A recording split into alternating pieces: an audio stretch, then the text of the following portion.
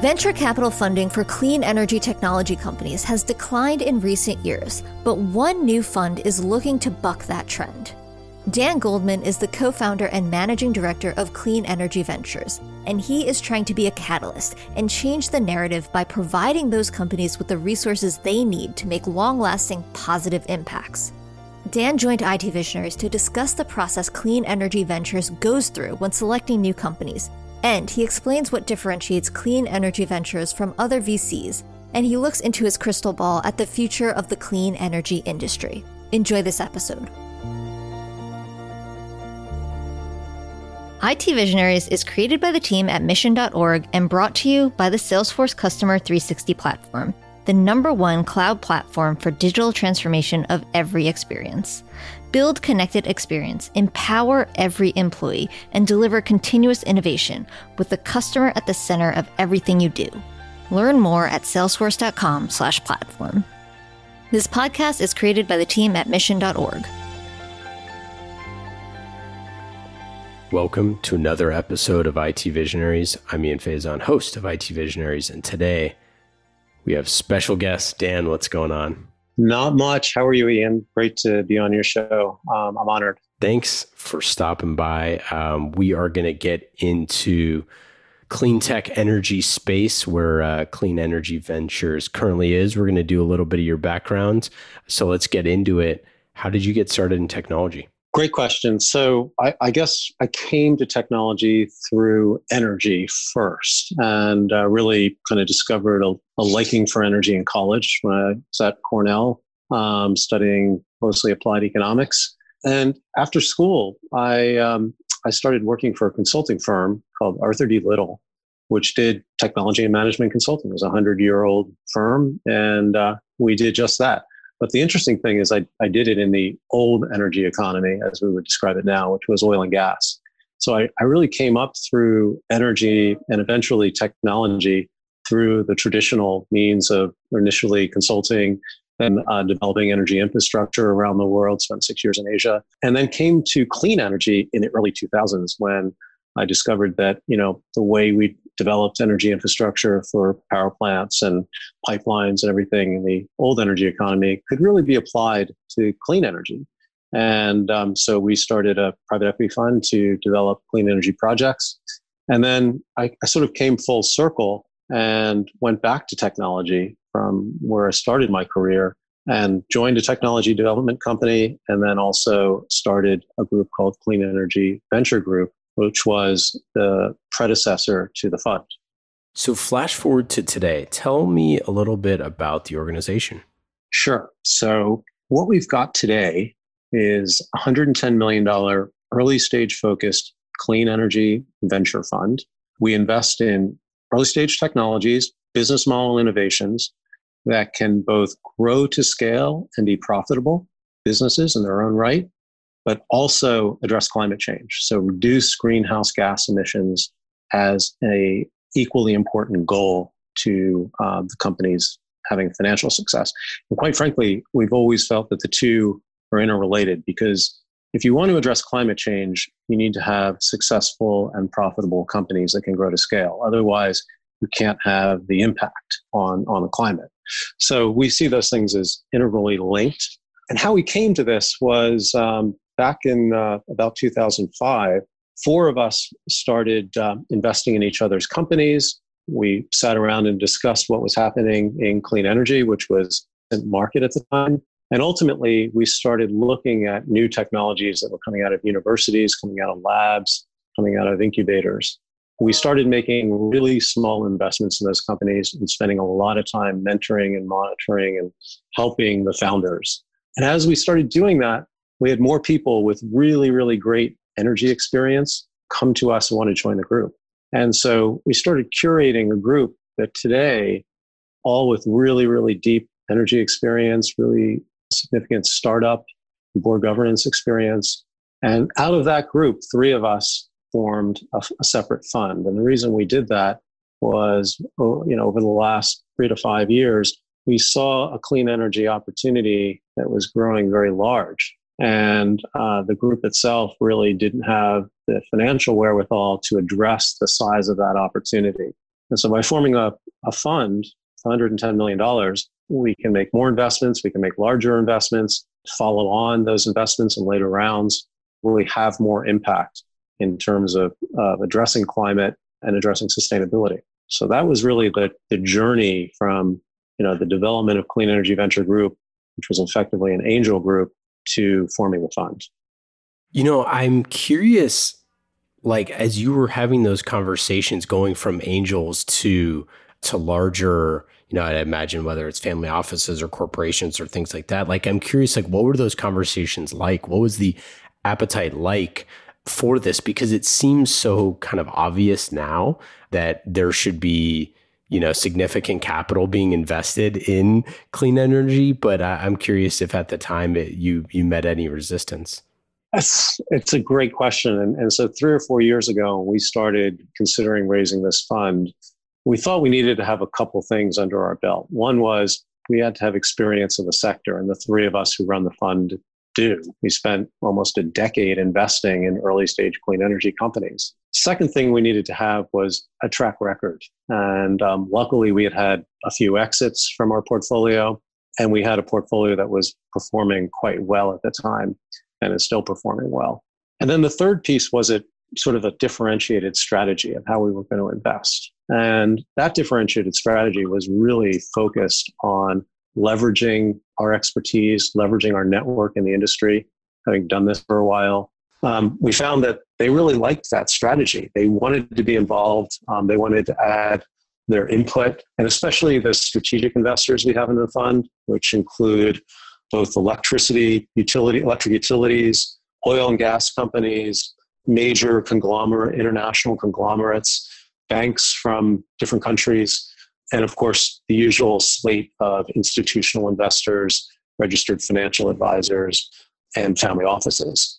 To a T, all of these people loved the strategy. Some of them were concerned about the historical performance of this sector, which had a very tough financial return over the 2006 to 2011 period.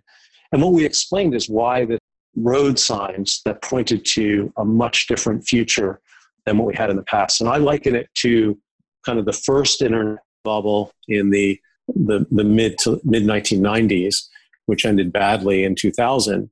And then the second internet bubble. The first one was really business models that didn't work out that well.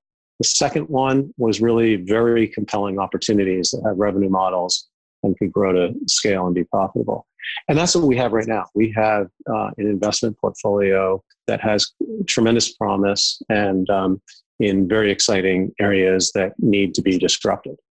So you talked about it a little bit, but there's kind of that moment in time with clean energy where it seemed like there's a lot of technologies converging that all needed to be kind of created in order for clean energy to be more profitable, to be a better business model, kind of similar to software, like you had mentioned a little bit, where the price to actually building a profitable clean energy company seems like it might be more attainable now than it was in the past. Is that like, how are you investing? How are you looking at, companies trying to build in this way? Because, a lot of times the adage of, shipping a prototype and getting out an MVP isn't going to work for certain types of products and services. Right. Yeah. So we have some pretty strict criteria. We see hundreds of companies every month, thousands over the course of a year. And what we really are looking for is companies that have a competitive advantage, a sustainable competitive advantage in the market. That might come through intellectual property that they own, or it might be through some business model innovation.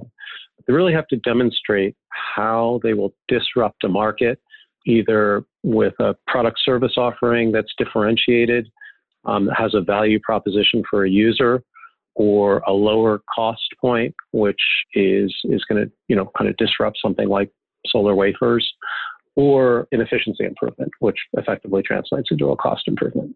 So those are really, really important for us to see in a technology. And the other piece of it is, we need to see things that can reach market adoption relatively quickly. So as you point out, I think in the past, we've seen technologies that took 5, 10, 15 years to scale. That's not something we can invest in. It's, we have a pretty strict rule of we won't invest in anything that requires more than $30 or $40 million of total capital to get to profitability. And the reason is that, if it's going to take 15 years, it's probably not the right opportunity for a venture firm. It might be the right opportunity for a national lab. It might be the right opportunity for a big oil company who can help a technology mature over a longer period of time and take that risk. But it's probably not the opportunity for us. And so when we look across our existing portfolio of 8 companies that we've invested in, most of them are technologies that are either on the cusp of being adopted in the market, or they already have some early market traction. And our capital is really geared toward helping them develop a generation 2 technology or take their generation 1 and scale it up quickly. And a lot of times we end up investing in these companies with strategic partners as well. So we like to invest with energy companies, utilities, materials companies, because they represent, really, really good understanding of the markets they participate in. And they ultimately can become partners and long-term acquirers of our companies. So we don't typically give them special rights, or our companies don't typically give them special rights, but just having them at the table and having them provide their experience and advice to our companies, we think is a very positive thing.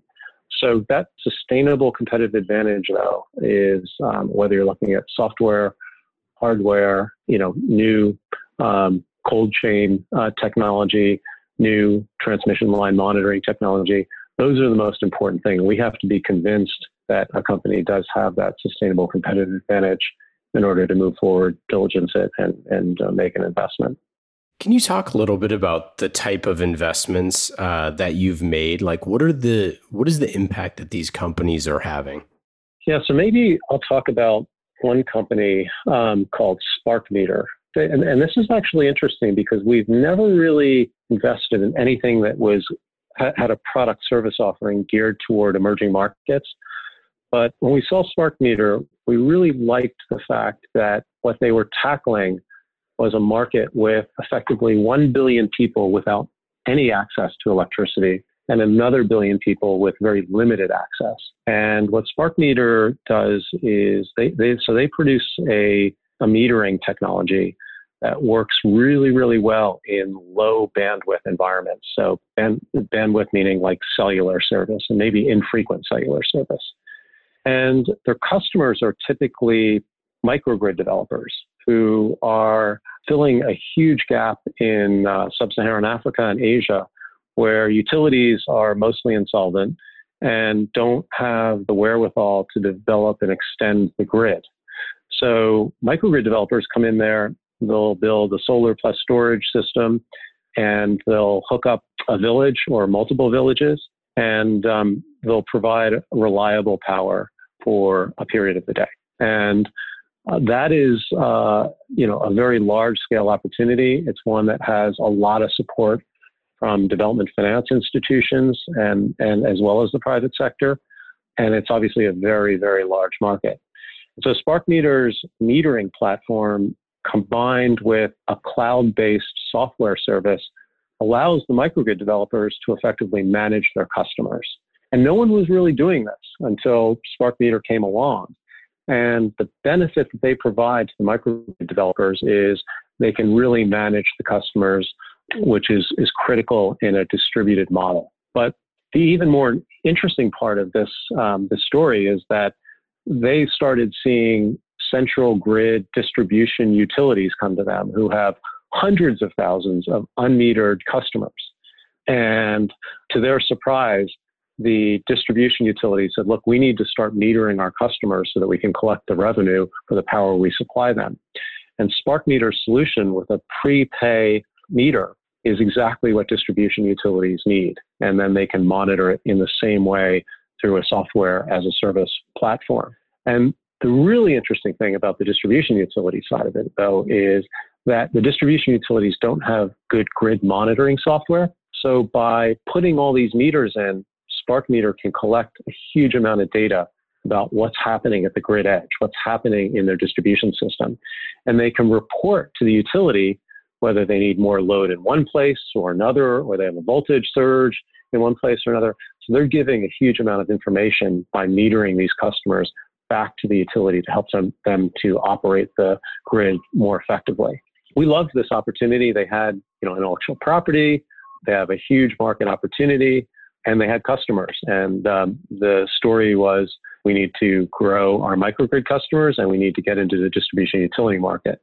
And so we co-led around with Breakthrough Energy Ventures and Total Energy Ventures, and we're very excited with the progress they've made so far.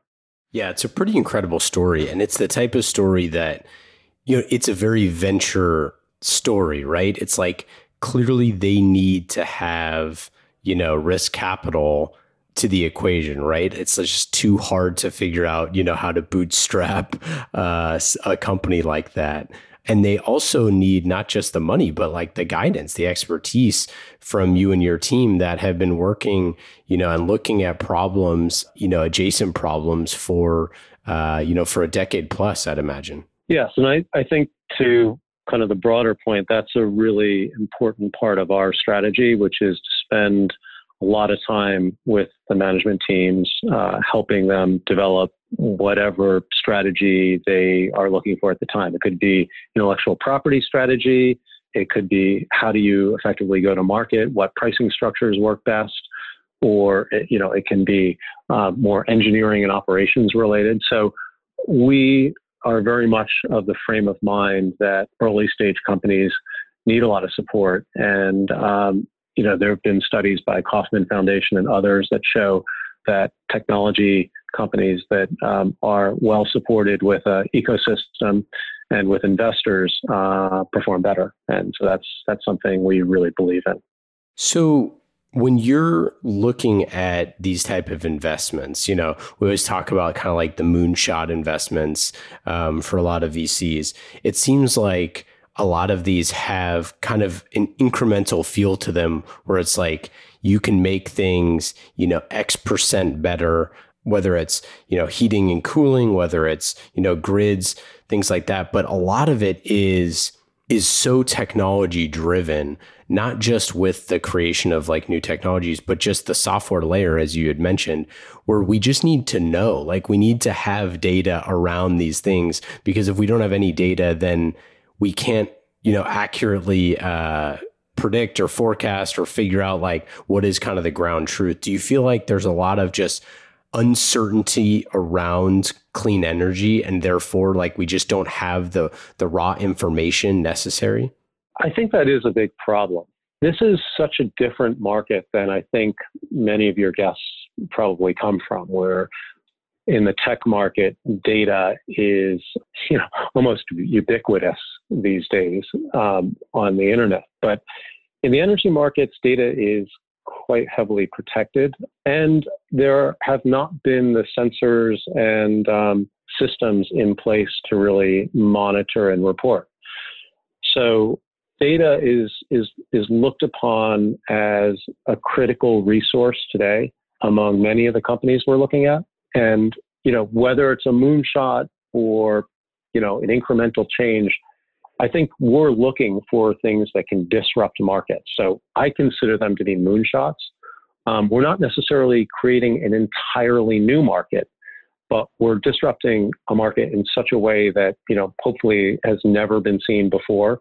And that results in highly scalable technologies being implemented across many different sectors.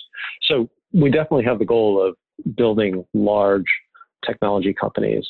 And I think we see in many of those instances, data as a critical piece to that. Certainly in the SparkMeter case in sub-Saharan Africa, they don't have the data on how the grid is operating. But even here, if you think about all of the distributed energy resources, whether it's rooftop solar on homes, whether it's EV charging, whether it's storage systems, these are going in homes at an ever increasing pace. And utilities are sitting there saying, well, I have a meter, but I can't collect the data on what's happening at that quote unquote grid edge. I don't know how many houses have solar. I don't really have an aggregated load profile in a given community. And so how am I going to manage the grid in the way I've been doing it historically, where I had central power generation, wires from those generating sources going to homes? Now you have production at the edge of the grid. And so it's a whole new model that utilities need to figure out, and they need data to basically help them understand how to operate the grid with the same reliability that they were doing in an old grid model of generation, transmission, distribution, use. Now we have generation all over the place throughout the value chain, whether it's at the commercial industrial level or at the residential level.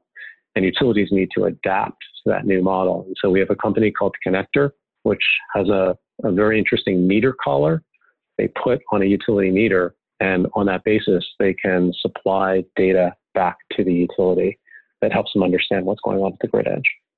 Yeah. And I guess I was saying, yeah, not that they weren't moonshot, or not that you're not looking for moonshots, but yeah, it's like the type of disruption is just a little different, right? And those certain, products that, in the case that you were talking about, where, in sub-Saharan Africa, taking people from offline to online from an electricity standpoint is hugely impactful and important work. Although it doesn't seem like, at the outset, it's like something new was created, right? It's not like a new, necessarily like, a new type of way things are done. It's a different way things are done at massive amounts of scale. And it's places where it's really needed. And, one of the big things that we talked about a lot with sustainability was just how you have kind of the compounding effects when, if you plant one tree, it's like the carbon footprint is like over time is like massive. To plant one tree, reduces carbon footprint. And I think that like all of these solutions end up having such a massive impact over time. I know you've talked in the past about looking at things in terms of gigatons. What are you looking at in terms of like the scale and the impact that you want these companies to have long term? Yeah. So maybe in order to answer that question, I'll use another company as an example. So we have a company called Boston Materials, which was started by two Northeastern grad students licensing technology out of Northeastern and out of a Swiss university. And what they figured out was, carbon fiber composites, which are now used in almost everything, whether it's airplanes, cars, pressure vessels, and also consumer products like cross sticks and sailboats and bicycles and a lot of other products. What they figured out was that, we have to layer up the carbon fiber composite to make it strong in all directions. But if you could use something to control the direction of those carbon fiber composite materials and allow you to refine what direction they're going in, then you wouldn't necessarily need, 10 layers of carbon fiber composite. You could reduce it to 1 or 2 layers and put a laminate in with the aligned fibers. So figure this out. And when you think about the applications of this, all of a sudden you're lightweighting planes, you're reducing the weight of vehicles, of trucks, of pressure vessels, which might be in many vehicles as well as, compressed natural gas, hydrogen, various other things. And most importantly, they're also using recycled carbon fiber composite materials to do this. So we looked at this and we said, well, globally, if you can get into airplanes and automotive, you are having such an incredible impact in terms of gigatons of reduction of carbon, especially given how long planes and automobiles are on the road. This is a really, really large opportunity. So that's one where, again, it's a disruption to an existing market. Carbon fiber composites have been around for a long time now. But if you can disrupt that value chain with big partners like automotive and aerospace companies, you can build a very significant opportunity. I think we think about something like that as, somewhat like a unique commodity that can be used in so many different things. The market opportunity is so large. It's a very, very compelling opportunity. And likewise, we have a solar wafer technology company called Leading Edge, which radically reduces the wafer production costs. Wafers go into cells, which go into modules, which go into panels. And if you can reduce the wafer costs by some 50%, then that has a material impact on overall solar costs, also improves the efficiency. And again, we're talking about a really, really large market opportunity for solar wafers. That's incredible. Any other story? I mean, geez, you could probably go all day. These are great. Well, yeah, there's another sector which I think is, you mentioned sustainability in the beginning, and I think we think about climate change obviously as one of the most important areas of sustainability that needs to be addressed. But there's so many other areas. I mean, sustainability encompasses a much wider thing than just climate change. And many companies, especially Fortune 500 companies, are focused on ESG, environmental, social, governance issues. So environmental side is carbon, but other things as well, other pollutants, water and ground pollutants. And so we are seeing an increasing number of Fortune 500 companies who say, I need to measure my carbon footprint. I need to understand my sustainability goals, whether they're being met or they're not being met. How do I do that? How do I verify? How do I audit whether my facilities are using renewable energy or they're getting just, the average brown energy from the grid? And people, within sectors like real estate, within financial services, large tech companies, Amazon to Facebook to Google, are all getting very sophisticated about how they measure their carbon footprint. And it's a very hard thing to do without a sophisticated platform. And so we're, looking at a company now that has very differentiated technology to help Fortune 500 companies measure their carbon footprint and other sustainability parameters so that it's auditable, it's verified, and they can report on it. And one of the reasons that's becoming more important is because we're seeing states and cities pass legislation requiring, in the case of, let's just say, as an example, New York City, requiring anyone who owns real estate there to meet a very stringent requirement of reducing their carbon footprint by 40% over the next roughly 10 years. And if they fail to do that, they're subject to very, very significant fines. So in that context, real estate companies are asking themselves, how am I going to figure out whether I've even reduced my carbon footprint by 40%? I don't have that data. I don't know if the data I even have is accurate. So this is a platform that is addressing corporate responsibility, corporate sustainability focus, which we expect, will by necessity grow in the coming years, partially as a result of city and state legislation, maybe federal legislation, but also because of financial reporting as well. Shareholders are demanding this. Yeah. How much do you think outside pressure is going to put, on the industry? Because, I know for interest in investing in your fund, there was a ton of interest in that. I think people want to be part of the solution. But, as we've talked about on the show before, people just don't know where to plug in. They don't know where they can support. They don't know where their company can support. Obviously, investing in a fund like yours is one way to do that, but I'm just curious. Yes, I think it's a really challenging market because there's not an enormous amount of transparency to plug in as a corporate and say, oh, I'll just invest in this or I'll just invest in that. And of course, the risk profile of corporates is by necessity, they're quite risk averse. And so it takes them a long time to get comfortable with where their risk appetite fits with a particular type of investment. We're seeing, lots of announcements. Today, Amazon announcing a $2 billion venture fund that's on top of their $10 billion commitment to reach their 2030 carbon neutral goal. I believe it's 2030. So, and we have other large corporates who have announced funds as well. So I think right now we're at the embryonic stage of a kind of clean energy market, and it's getting better, but I think it's very challenging for corporates to figure out how to plug into this space. Many corporates are more aligned with investing in assets. So if they want to purchase wind power or solar, they can invest in an asset. And that's a little bit easier of a risk profile for them to understand.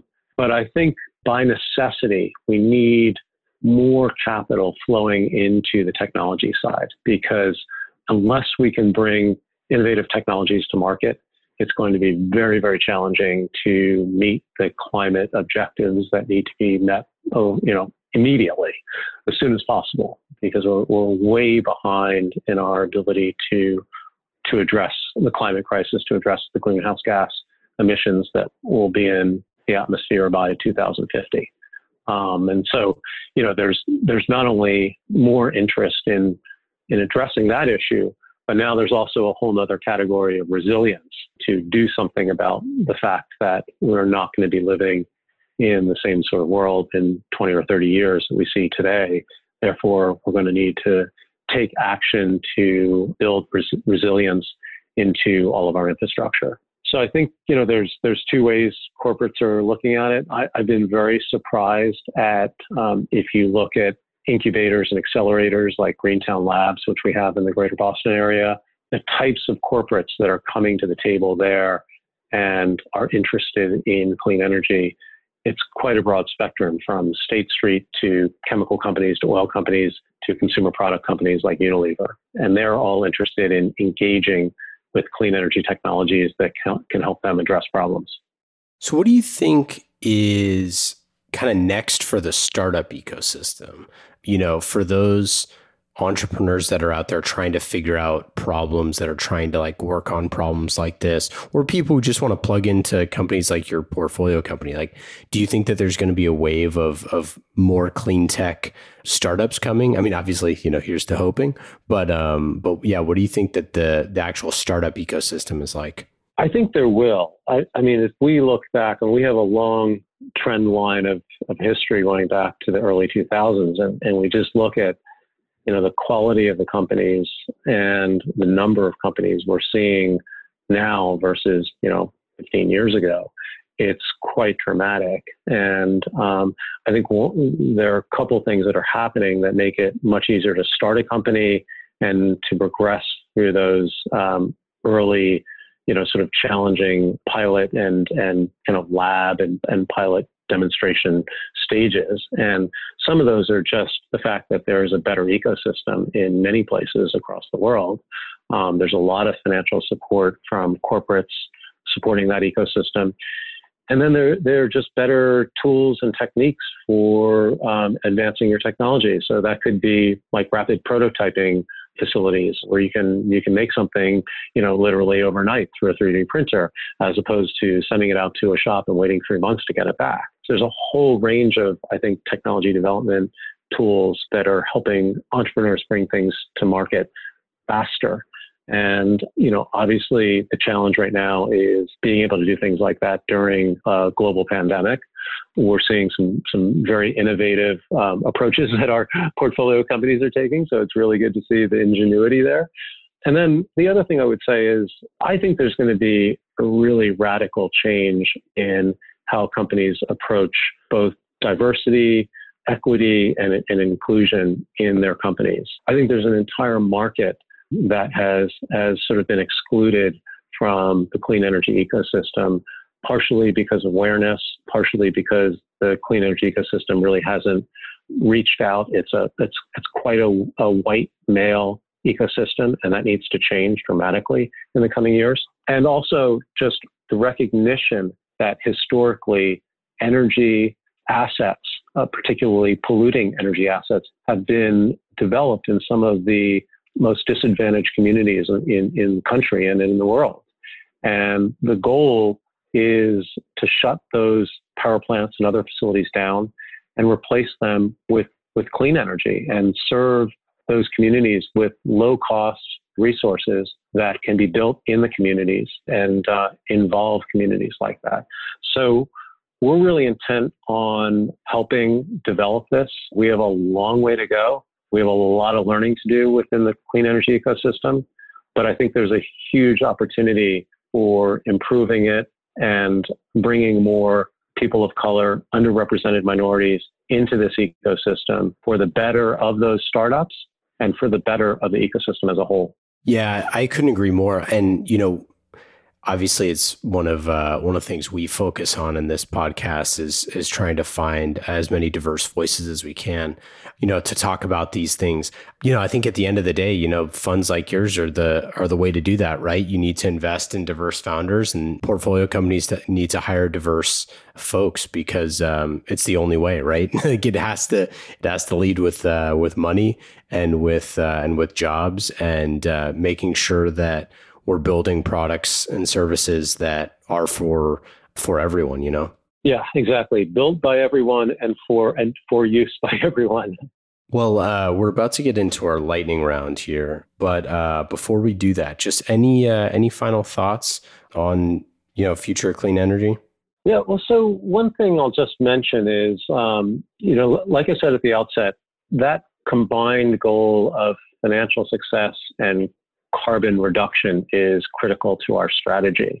And when we were starting this, one of the things we asked ourselves is, well, how do we measure greenhouse gas emissions for a company that, might not have a product in the market yet? And so we started looking around at tools and really didn't find anything that was, kind of well developed. We saw an initiative called Crane, which is developing kind of an industry-wide tool to use to assess carbon emissions reductions. But it's going to take a while for that to come to fruition. So we actually built our own carbon reduction emissions reporting model.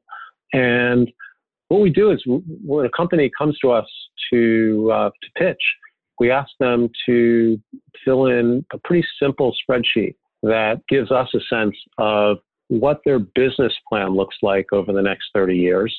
What kind of growth rate are you going to see? What kind of domination are you going to have in a particular market? And if you achieve that business plan, what does that mean for carbon reduction? You can just tie 1-to-1. Like if you install 3 million solar panels and replace a certain number of megawatt hours of power generation from traditional sources, oil, gas, coal, what does that mean in terms of your reduction? And the companies that have applied for funding love this because they want to know that the answer to that as well. And so what we can do is we can separate the impact from one company against another and look at where are our companies going to have the greatest impact. And again, that aligns very well with our ability, with the ability of our companies to scale and be significant parts of a market. So if you can show really large carbon reduction impact, then you're likely going to be showing a pretty large scaling and profitable business model. So that's one thing that, over time we've really worked on developing, and I think it still has a ways to go, but it's been a very useful tool for us as we diligence companies. Okay, let's get into our lightning round. These questions are fast and easy, just like the Salesforce Customer 360 platform. You can go to salesforce.com/platform to learn more about building digital transformation for every experience on the #1 cloud platform that is Salesforce. Check them out, salesforce.com/platform. They've been with us since the very beginning of this podcast. We love them dearly, so check them out. Lightning round questions. Dan, are you ready? I'm ready. Number 1, what app on your phone is the most fun? Strava. Do you have a favorite book or podcast that you've read or listened to recently that you enjoyed? I like Make Green, Eat Green, I believe it's called. Quote me on that. Make Green, Eat Green. I don't know if I know it. I haven't read it. I'll check it out. Do you have a skill or habit that you picked up during shelter in place? I have been doing more stretching and yoga than I've ever done in my life. But that's not saying I'm doing a lot. So I don't know if I'd call that a skill, but it's something I need to do more. I've been enticed to do it with my kids, which has been great. If you weren't investing in clean energy, what would you be doing? I think I'd be working at a university in some form and probably still advising startups, because I think one of the things I like best about this is really helping entrepreneurs scale their businesses. What is your best advice for a first-time clean energy founder? Be very conservative in your forecasts. That is spoken like a true VC, that is for sure. What about your best advice for a first-time VC? We like to be quite analytical, and I think there's times when you can be analytical to a fault. So my advice is at times, trust your instinct, not without analysis, but don't discount your instinct too much. Trust yourself. What question do you never get asked that you wish you were asked more often? I guess the question, looking back on my career, is why did you start investing in, or why did you start in the oil and gas industry? Yeah, why did you? Well, I was quite intrigued with the global elements of the oil industry. It was always kind of amazing to me how stuff can move around the world so quickly and seamlessly with massive infrastructure all over the place. So hopefully we'll be able to create a clean energy infrastructure like that globally and dismantle oil and gas infrastructure.